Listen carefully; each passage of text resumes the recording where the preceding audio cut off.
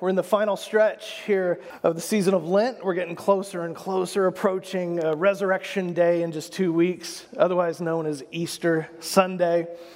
And these are the days when our thoughts turn more and more to what is surely the most important week in the history of all of mankind, and that is the week that culminates with the death and the burial and the resurrection of Jesus Christ. And so today I want to start with a series of teachings this morning. We're going to take a fresh look at the cross that is at the center of our faith and discover what is going on with the cross, what is the power of this cross. Everybody knows what a cross is, right? We see the cross everywhere. Today you even see it. It's like part of the logo for companies. You know, it's a symbol. It's the logo of our church. We have a form of a cross there in the center of things. Anybody ever seen a cross on a piece of jewelry? Amen. Sure, you might be wearing one right now. Have you ever seen someone wearing a cross and it sort of surprised you and made you wonder, I wonder why they are wearing the cross? Like, what do they think it means? But it does raise all sorts of questions. What does the cross mean? What does the cross mean for us? I suspect if a lot of people here would say, sure, I believe in the cross, and their answer would probably be because Jesus died for my sins, and someday I'm going to heaven. He died on the cross, for which we praise God for. We are so glad for that. But my question would be, what difference does the cross make right now? What about in the morning? What does the cross mean for you and me today, tomorrow, Tuesday? So we're going to explore not only what Christ accomplished 2,000 years ago, but what does the cross mean for us when you go to school, when you go to work, when you drive in traffic? What does the cross mean later today when you're dealing with the people? You have to meet up with somebody maybe you've had a few rough exchanges with before. Somebody, there's a little bit of weird blood between you. What does the cross mean for how we actually live right now? What does the cross mean for what I post on social media this afternoon? So for the next few weeks, I'd like to explore this, and we're going to look at a couple of different ways also that historically Christians have tried to explain what was happening on the cross, what is going on there, and what actually did Jesus, why did he have to die? That's a big question that people have. Why did he have to die? But on a deeper level, what we really want to ask is, what is God saying to us today through the cross? So to start with, we have to go back and take an intimate look at what happened on that cross, historically, physically, before we can get to sort of the galactic ramifications of it all. So we're going to start today in the book of Matthew. If you have your Bibles, you can turn there. The book of Matthew, we're going to start in chapter 21. If you're new to the Bible, there's 4 accounts of Jesus' life in the Bible: Matthew, Mark, Luke, and John. We call them the Gospels. And what's interesting about them that they all have in common is they move really rapidly through the life of Jesus. They're not like a typical autobiography you would read today where you get into every little detail of a person's life when they were a kid and then when they were a teenager and this kind of stuff and what their favorite color was and what they liked to eat. It doesn't quite move like that. They're all telling the stories of Jesus' life, and they zip along. Like really, it's a nice quick read until you get to the last hours of Jesus' life. So if you read the Gospels like a movie, it would be this movie where the scenes just like fly through from birth to adulthood, and then you would slow down for the last half of the movie to the very last hours of his life. And when you get there, they move down, you would get more detail. It's almost like the Gospels are kind of like, almost like the introduction to the passages about his death. And so when it gets to Jesus, we get a lot more detail. The writers take their time letting us know what is happening moment by moment by moment. And I want us to start off this series by looking at those events in an intimate way, maybe from the perspective of Jesus, if we can at all try to see things through his eyes. So in Matthew 21, starting verse 23, this is right towards these last week or so of his life. It says, when he entered the temple, Jesus, the chief priests and the elders of the people came to him as he was teaching, and they said, "By what authority are you doing these things, and who gave you this authority?" These kind of questions always put me in a great mood, don't they, you? When someone just questions your motives, tells you what gives you the right, essentially they're saying, who do you think you are? this puts us in a wonderful mood, doesn't it? The God of the universe who created everything, every atom, every particle, every person, he comes to this earth, and his little walking creations are questioning his credentials. Who are you to say this? How dare you do these things? Part of me just believes like Jesus, if he was a Southerner, would just go, bless your hearts, right? Because we know what that means. That's a devastating comment down here in the South. Bless your hearts. That's got to be what he was thinking. Okay, turn ahead a couple chapters. In chapter 26, verse 14, then one of the 12, these are his most intimate followers, his disciples, his friends. One of the 12, who was called Judas Iscariot, went to the chief priests and said, "What would you give me if I betray him to you?" And they paid him 30 pieces of silver. And from that moment, Judas began to look for an opportunity to betray him. So one of his most intimate friends, one of his disciples, who spent 3 straight years being with Jesus, living with him, camping out, traveling with Jesus, eating with him, learning from him at his feet, discussing all the amazing questions of life you and I would just love to have that opportunity to discuss with Jesus. Jesus has poured his life into Judas, and Judas is behind his back negotiating how to sell him out. And they agree upon 30 silver coins. The price that Judas put on his friendship with Jesus was about $600. 30 silver coins. Later it says this, Jesus then went with them to a place called Gethsemane. And he said to his disciples, "Sit here while I go over there and pray." And he took with him Peter and the 2 sons of Zebedee, and he began to be grieved and agitated. And then Jesus said to them, "I am deeply grieved, even to death. Remain here and stay awake with me." Going a little further, he threw himself on the ground and prayed, "My Father, if it is possible, let this cup pass from me, yet not what I want, what you want." And verse 40, then he came to the disciples and found them, what does your text say? Sleeping. Great friends, these guys. And he said to Peter, "So, could you not stay awake with me 1 hour? Stay awake and pray that you may not come into the time of trial. The spirit indeed is willing, but the flesh is weak." And again he went away for the second time. In verse 43, he says, again he came and found them sleeping, for their eyes were heavy. So his best friends are not able to stay awake with him. They're not there for him in his time of need. Verse 44, so leaving them again, he went away and prayed for a third time and saying the same words. And then he came to the disciples and said to them, "Are you still sleeping and taking your rest?" So people are questioning his motives. They're questioning his authority, his credentials. One of his best friends is going behind his back to negotiate how to sell him out. And then here in his time of greatest need, he's like, "Oh, my body is weak. I'm feeling it down into my soul." And his closest allies can't hang. They can't stay awake. Later on, after he's arrested, he's turned over to the Sanhedrin, which is a religious court, and they interrogate him. In verse 65, it says, then the high priest tore his clothes and said, "He has blasphemed." Verse 66, he says, they say, "What is your verdict?" They answered, "He deserves death." And then they spat in his face and struck him, and some slapped him, which was a sign of insult. You slapped someone that you did not believe was your equal. And in verse 68, saying, "Prophesy to us, Messiah, who is it that struck you?"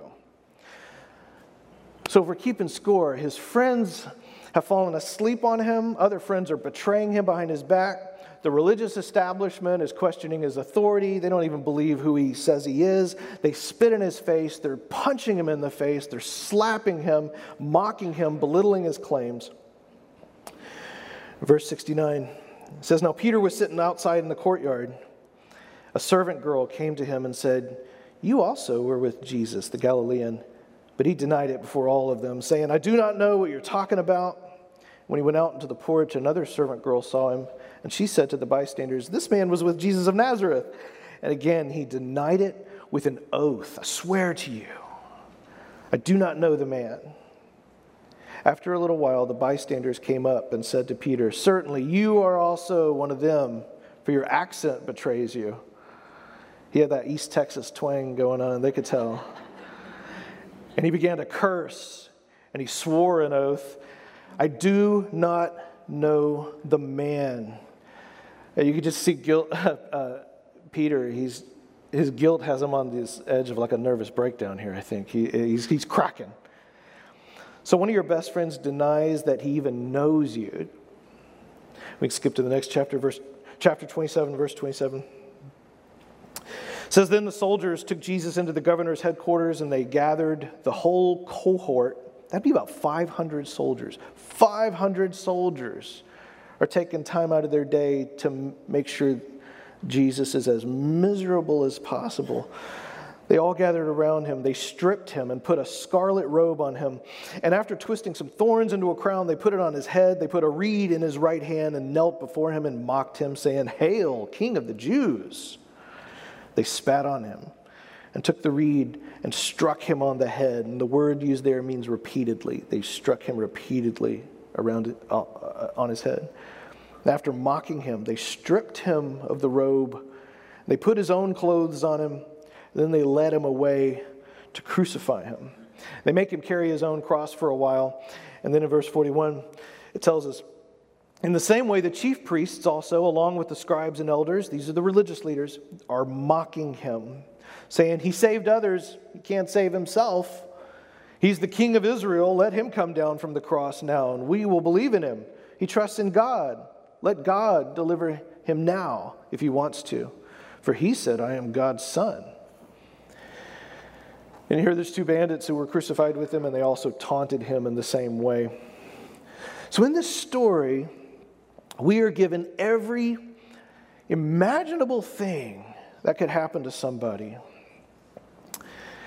And notice if we were just to make a list of all these things, he's questioned, he's betrayed, he's deserted, he's denied, he's spit on, he's punched in the face, he's slapped, mocked, stripped naked, he's insulted, he's beaten, he's whipped, he's lied about, he's falsely accused, convicted, condemned, crucified, humiliated, scorned, pierced, bruised, rejected, hated, stared at, left naked, in public to die, and then killed. This is the story of all the things that happened to Jesus. And most scholars believe, even the writers, the way they presented it to us, it's probably cleaned up a bit. So what is his response to all of these things that happened to him? Now, let's go to the book of Luke, the Gospel of Luke, chapter 23. Notice what Luke says. The two others, those two bandits, who were also criminals, they were led away to be put to death with him. And when they came to the place which is called the Skull, they crucified Jesus there with the criminals, one on his right and one on his left. And then Jesus said, "Father, forgive them, for they do not know what they're doing." And so Jesus, referring to the very people who are killing him, his attitude is, "God, please forgive them. They really don't know what they're doing." His response is forgiveness. Jesus' response is forgiveness. Then he says this in verse 39, "One of the criminals who were hanging there kept deriding him and saying, 'Are you not the Messiah? Save yourself and us.' But the other rebuked him." That first criminal saying, he rebuked the first criminal, saying, "Do you not fear God, since you are under the same sentence of condemnation? And we indeed have been condemned justly. We're getting what we deserve for our deeds, but this man has done nothing wrong." And he said to Jesus, "Remember me when you come into your kingdom." And Jesus replied, "Truly I tell you, today you will be with me in paradise." And so throughout these chapters, these many details that we get of Jesus' death, he doesn't say a whole lot. But when he does, the few times he does open his mouth, we hear his heart is bent on forgiveness. Lord, forgive them. They don't know what they're doing. And invitation. And then turn over to the book of John. In John chapter 19, there's a couple of other final pictures we get of how Jesus responds to what's done to him. In verse 25, it says, "Meanwhile, standing near the cross," so Jesus is hanging on the cross, "standing near the cross were his mother and his mother's sister, Mary, the wife of Clopas, and Mary Magdalene." Mary Magdalene, she's a hero. "When Jesus saw his mother and the disciple whom he loved," that's John, just referring to John. John's writing the book, so he likes to call himself the disciple who Jesus loved. He sees his mother standing next to John. He said to his mother, "Woman, here is your son." The word he uses for woman here, it's not disrespectful. It would be, in their language, what a man would be expected to address an older lady, like we would say ma'am or something like that, ma'am. So he says, "Ma'am, here is your son." And then he said to the disciple, "Here is your mother." And from that hour, the disciple took her into his own home. So here's Jesus. He's on the cross. He's probably naked. He's been whipped and beaten in the head, spit on. The crowds are yelling at him. And his thoughts, while he's dying for the sins of the world, right? The whole universe is about to change here. But his thoughts include, I'm the oldest son, so who's going to care for my mother when I'm gone? And so he says to one of his disciples, "Hey, take my mom and take care of her. Make sure you take care of her." So when we're given these pictures of how Jesus responds to what's done to him, all of this is being done to him, what do we see? Forgiveness, invitation, and caring. Like, that's out of all proportion. I've got to make sure my mom's okay through all of this. Now, after the resurrection, after his death and his resurrection, there's a period of time there, and eventually the disciples make their way, they sort of escape out of town, they head north, back to the region of Galilee. They don't really have anything to do, and so the picture we see them is they kind of go back to their old life. They're kind of just slipping back to what they knew before. They're fishing. They're back to work. What they did before. And Jesus, it says, appears on the shoreline, and he calls out to their boats. And they realize it's him, and they pull up their nets, and the nets are full of fish. And Peter is one of his best friends. Peter puts on his clothes and jumps in the water and just swims to the shore to go see him. This is the same Peter who betrayed him, who denied him 3 times. And he runs up to Jesus, and Jesus says, "Bring me some fish." And so they bring him some of the catch of the day that they just hauled in.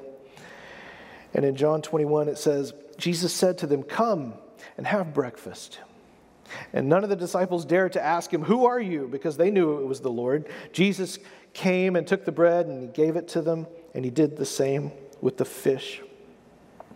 And so this is Jesus. He spent probably, he spent a few years now telling them, listen, I'm going to suffer and die. This is going to happen. This is all part of the plan.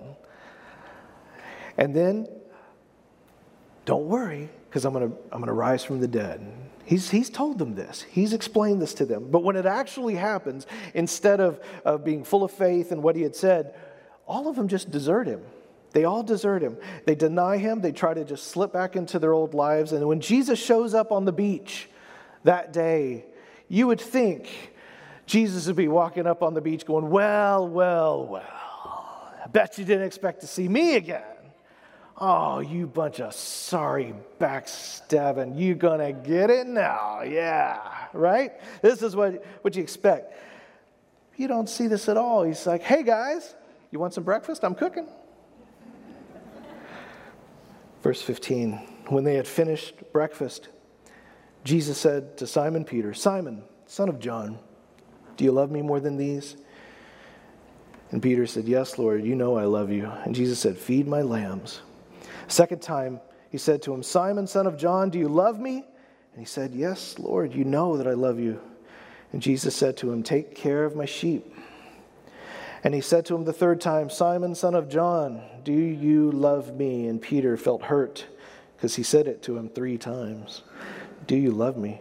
And he said to him, "Lord, you know everything. You know that I love you." And Jesus said to him, "Feed my sheep." And then there's a beautiful picture here where Jesus basically reinstates Peter. He says, "Peter, I've got work for you to do. Peter, I know you denied me. I know in your big chance to play the hero, you fell apart. You failed miserably. I know you're a big hothead, but deep down you're a chicken. I know that. But listen, I'm not giving up hope on you. I still have work for you to do. I'm going to restore you. So Jesus' response to everything that's happened to him, if we're keeping score at home, is love, it's forgiveness, it's invitation, it's caring for others. And then with Peter, it's like, I know you've got issues. I know you're weak, but I've forgiven you. And we got work to do. So feed my sheep. Take care of my people. We could say this. Jesus had choices. Never believe for a moment that all of this was so written in stone that Jesus was just a robot going through all of this. He had choices every single day. And especially in this final week, he had choices. He was the one who was being wronged. He was betrayed. He was cheated on. He was deserted. He was gossiped about. He was mocked. All sorts of things happened to him that I'm sure some people here could relate to. Jesus had choices about how he would respond, whether he would respond with evil, whether he would spit back, throw a fist back, pick up a club and fight. Jesus could have pulled out the God card, right? Called down the angels. Or he could have wiped everybody out with one two-edged word from his mouth, right? The power was there. Or would he respond in a different way? In every passage we're given, he chooses to respond with love. He responds with love every single time. We could put it this way: Jesus never once becomes the evil that was done to him. He had choices. He could choose to, but he never once does. You never hear him say, just keep it up, wise guys. Just, right? Laugh it up. Give me time. I got lots of time. I created it, right? I will get even. No, he doesn't do it. When he's mocked, he never comes back with a mocking retort in response. You never see him responding in kind to what's being done to him. He never stoops to their level. He responds every single time with love. Are we clicking? He responds every single time with love. He's given choices, and every response is always to choose the response of love. And he does what no one has ever done before. Like the author of Hebrews says that he understands all of our weaknesses because he was tempted in all the same ways we are. He just doesn't give in. He just didn't give in. So, what are the implications for this? For us in all of this? Well, Jesus said this back in John chapter 16. In verse 33, he says, I've told you these things so that in me you may have peace. In this world you will have trouble. I was researching that word trouble.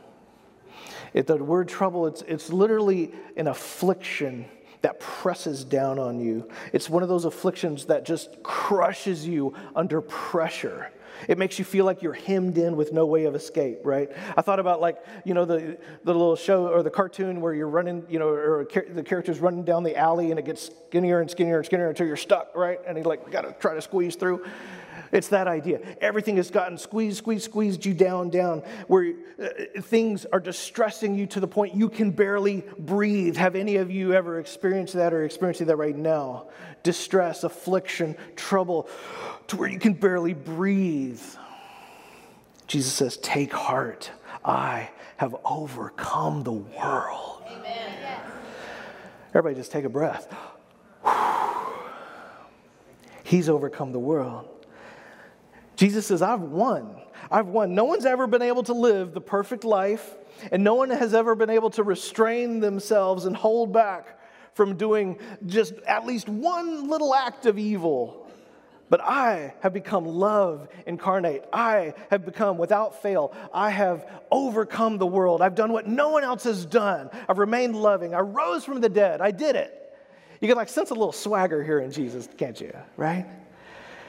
Jesus says, I looked death in the eye and I said, is that the best you got? Amen. Right? Which tells us a couple of things about the cross. Number one, the cross forever changes how the universe fundamentally works. The universe works differently now. See, if the cross is just about getting you out of hell and into heaven, we have missed the cosmic significance of it. Jesus overcomes death. Good defeated evil. Amen. In one decisive moment in which somebody actually lived a perfectly loving life and never once gave in. Never once gave in. Someone actually did it. They never once gave the finger in traffic. Right? And if you think, well, I never did that, pride.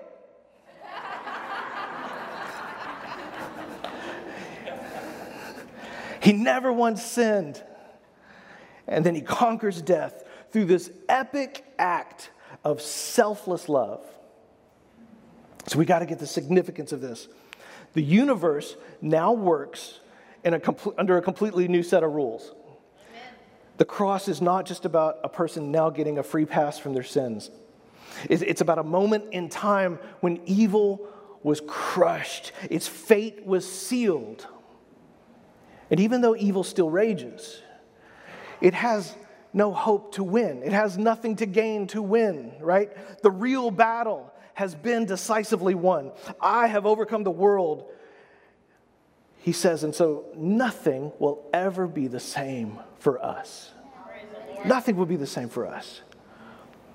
I was just reading on the news, or I was listening to the news the other day, and you know the awful conflict going on in Ukraine right now. And I remember back from, it feels like years ago, but it was just like a month ago, when the Russians invaded Ukraine there, and then they had come and they had surrounded the capital of Kiev, and they were talking about, even the people who were sympathetic to the Ukrainians were kind of like, wow, the Ukrainians, boy, they're really brave, they're really putting up a stand, but bless their heart, there's no hope for them. The Russians will take over the capital in a day, maybe two. Maybe they'll be able to hold out 2 days. And then a week went by and 3 weeks went by. And just watching the news last night, I know things change every moment, but this is just a little parable according to Scott. But the last thing I just saw, they said the Russians are retreating from the capital. They're leaving. You could effectively say that the battle for Kiev is over.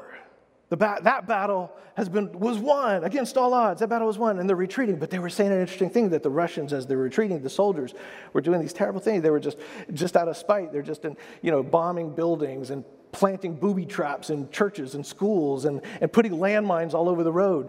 And so the Ukrainians, as they're coming back, as those residents of the capital are coming back into those little towns where they're recapturing now, the battle is won, but the world is effectively broken for them. The devastation is awful. They're still dealing with it all. They're still dealing with landmines. And I thought, oh my gosh, what a picture of the world we live in. The war has been won. The war has been won. But what if our calling is to move into this broken world that's full of landmines, and to be the hands and feet of God, to help restore, to help love and rebuild, right? Until the day when the King comes himself and recreates everything the way it should be and dries every tear, right? And heals every hurt. That's a picture of the world we live in. But when somebody says, so-and-so, they got me, so I'm going to wait and I'm going to get my revenge, right? They did this to me. I'm going to get my revenge. I'll get even with them. What they're doing is demonstrating that they're living according to the way the universe used to work. It's the way the universe used to work, but the universe for us, for kingdom people, it functions in a fundamentally different way. The universe is fundamentally different because Jesus says, I have overcome it. I've overcome it. Other scripture writers later in the Bible started to pick up on the implications of this. So you get to Paul. Now, Jesus has already ascended to heaven. Paul is part of the early church there. He says this in Romans 12. Do not be overcome by evil, but overcome evil with good. Amen. Overcome evil with good. Because that's what Jesus did. See, he's just a few years removed now from what just happened. And he's saying, this is what Jesus just did. Go thou and do likewise. Overcome evil with good, because he's in you and you're in him, right? And they understood that every single day we're faced with these endless choices of how we're going to respond to the world. How do we respond to the world? Do we overcome the world with more evil? Is that how we do it, right? So somebody does something to me, and I'm going to respond with evil. Or maybe I'm even going to ratchet it up a notch so I can win, because I want to win, right? Or maybe I respond with evil, but it's with righteous motives, so it feels right, right? Or will I respond with good? Do I respond to evil with good? If we don't understand the real significance of the cross, we'll still view life as basically a game of Pong. Anybody alive in the 70s and remember Pong? Doot, doot, doot. Right? The most amazing game of my youth. I could not believe human beings could come up with this marvel of technology. Back and forth. And that's basically what we do. You hit me, I'm going to hit you back in spades, right? Threaten me? Oh, two can play at that game. Really? Or does the cross blow the whistle on the whole game and call the game itself obsolete? That car cut me off? Oh, no, you didn't. No, you didn't, car. I know what I'm going to do. I'm going to pull ahead of them into their lane and slow down, right? Oh, yeah, they are just going to pull over to the side of the rope and weep in repentance. Or does the cross respond to an act of disrespect with blessing? Because in Christ, we're already victorious. Amen. Maybe your spouse says something snarky or hurtful while you're getting ready for work, and it's just grinding inside of you, right? Because they brought it up. They brought up the past again. They brought it up again. And all day long, you're thinking of it because you know that little dig that will make them pay emotionally. It is choice. You've been thinking about it all day, how to bring that particularly devastating piece of history of theirs. You'll make them sorry. You know the card to play. You know how to push the buttons, right? After all, they deserve it. It's just justice. Or does the cross mean that the universe fundamentally works different now for us so that we can respond with, Father, forgive them. Not just because they don't know what they're doing. None of us know what we're doing. Amen. Forgive them. Forgive me. So we have these endless choices. How to respond. Do I have to win the argument? Do I need to make them feel guilty so that they know what they deserve? Do I need to advertise my own self-righteousness so that people know I'm on the right side? Or do I believe down in my soul that I don't have to win because Jesus already has? I want to paint one more picture to drive this home. In Colossians, Apostle Paul again, he says, and having disarmed the powers and authorities, I love this scripture, he made a public spectacle of them, triumphing over them by the cross. Now, this term, public spectacle, this is a fascinating phrase because he's left naked in public to die, which is a spectacle. That would be a public spectacle, to say the least. Which basically, in our day, we would say Rome 1, Jesus 0, right? Rome looks like they've won the game here. It sure looks like a public victory by those who wanted him dead. But here's the thing. If you can do the worst possible thing to somebody, if you can strip them naked, mock them, murder them in public, if you can do the worst possible thing to somebody and they still live, who wins? Amen. Right? Jesus is like, you gave me your best shot possible. You killed me. But as far as I can see, I'm cooking fish over here. Right? And this is why the public aspect of this is so important, because it means that it doesn't matter what you do to this Jesus. Even if you do the worst possible thing to somebody in public and they still overcome it, if you kill somebody publicly and they still live, well, then it goes from being this public defeat to a public victory. Which is why they speak of Jesus in terms of victory and triumphing here. What seems to be this total failure of mission. Like this is ending in embarrassing defeat, right? Jesus flips the whole embarrassing public spectacle on its head so that the moment of his defeat is actually the declaration of his victory. Amen. We could put it this way: the forces that appear to be winning actually lose, and the person who appears to be losing actually wins. How? How has that victory come about? Notice what it says. He made a public spectacle, triumphing over them by the what? Notice the writer here doesn't even reference the resurrection. He triumphed by the cross. Why? Because on that cross, he is exposing the inevitable result of the world's strategy of fear and death and shame and power and control. And Jesus is exposing it is ultimately self-defeating. That whole strategy, it comes to nothing. So in their moment of triumph, where they thought they had him, the forces of evil actually lose here. Because the love of God always wins. Amen. The love of God always wins. So the guys at work or the kids at school, they're mocking you because you're a person of faith. Everybody's getting in their little jab, right? And you're apparently losing according to the office scorecard because you're the freak Christian, right?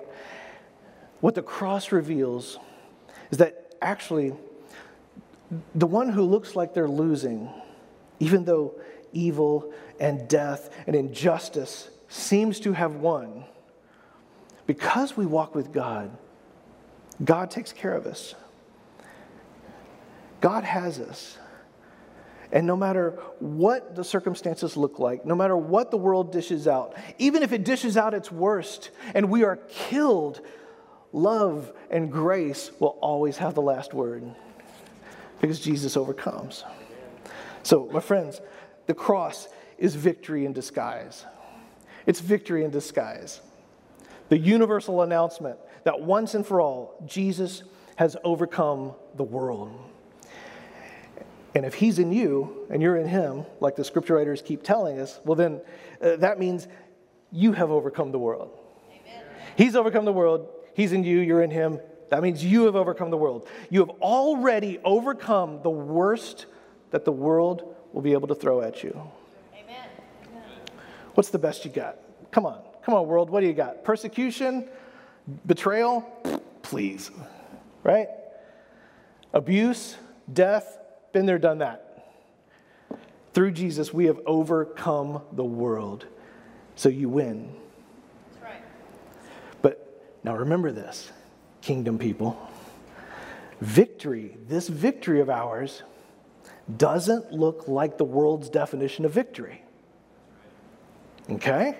It won't mean that you're left standing over your enemies, 1 foot on his chest and sword held high in the sky while he's begging for mercy and tears. No.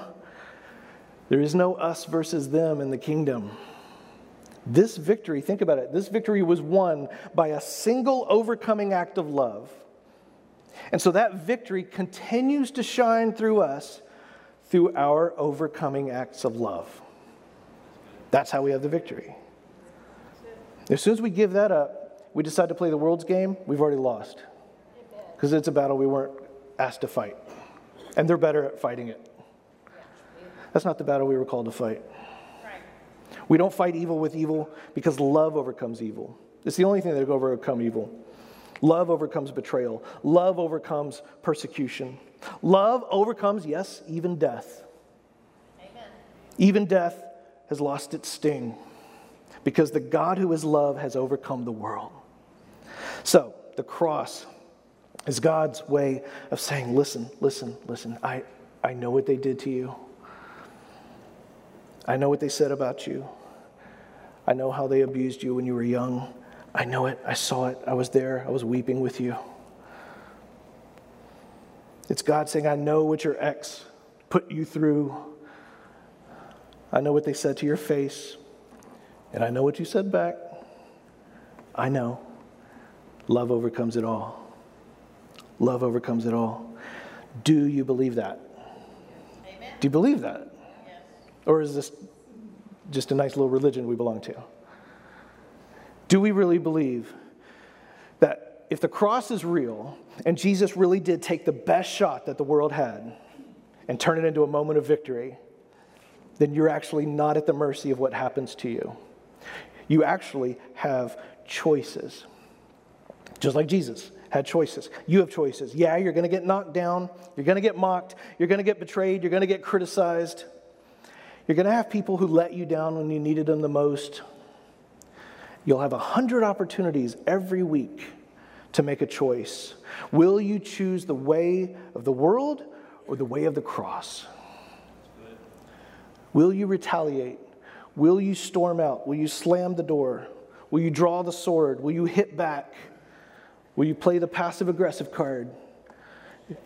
Or will you choose the way of real victory, the way of love that overcomes the world? The cross means it's actually possible for you to choose this. And that may seem hard to believe.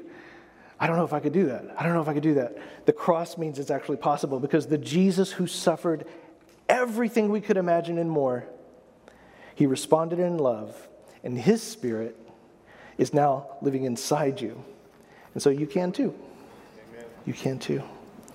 Will you bow your head with me as we pray? Heavenly Father, we thank you, Father, for your goodness and your mercy today. So many of us, Lord, are faced with situations, with people, with temptations every day that tempt us to respond to evil with evil, Lord. For some of us, Lord, it probably won't even wait till we're out of the parking lot this morning. That moment where everything within us wants to react, to play the world's game, to try to even the score.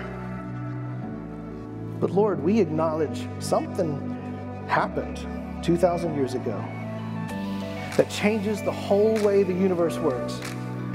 So we celebrate that, Lord God. We're going to wrestle with it, and we want to go deeper into this. So help us over the next few weeks as we do, Father God, to open up our eyes, Lord, to what else you might be teaching us through the cross, what you might be teaching us through the resurrection. And we thank you, Lord God, that the story didn't just end with a beaten, bloodied, crucified Messiah, but with a Jesus that is fully dressed, who's saying, take heart, I've risen. You want some fish? Because I've overcome the world. Thank you for that, Jesus. We thank you, Lord, that you help us to live this out, not just talk about it, not just know stuff, because we want to be people known not just for stuff that we carry around in our heads, Lord God, but we want to be known for the ways that we actually live when it's most difficult, toward the people who are most difficult, Father. Help us to love others, Lord, with the love that overcomes the world. And for this, we praise you. In the name of the crucified and resurrected Savior, everybody said, amen, amen. If you'll stand to your feet with me, friends, our prayer partners are coming down right now. If there's anything at all that you need prayer about, we would love to pray with you. And if you want to say yes to Jesus for the first time today and just take that first step toward understanding and living this sort of Jesus life, these guys would love to pray with you and help you take that step. And if you want to send us your prayer request, we would love for you to send us. There's a lot of different ways to send it to us. It's such a blessing. I've used it myself, and it's such a blessing to know. You can send any kind of prayer request to any of these ways, and I mean within 10 minutes, there's like 100 people who are instantly going to war with you, spiritual warfare with you, and it's a wonderful, wonderful thing. So send us your prayer request. Amen. My friends, the Lord bless you and keep you. May he make his face to shine upon you and be merciful to you. May he lift up his countenance and help you walk in the victory that he's already won for you on the cross this week. Amen. Grace and peace be with you. Bye-bye.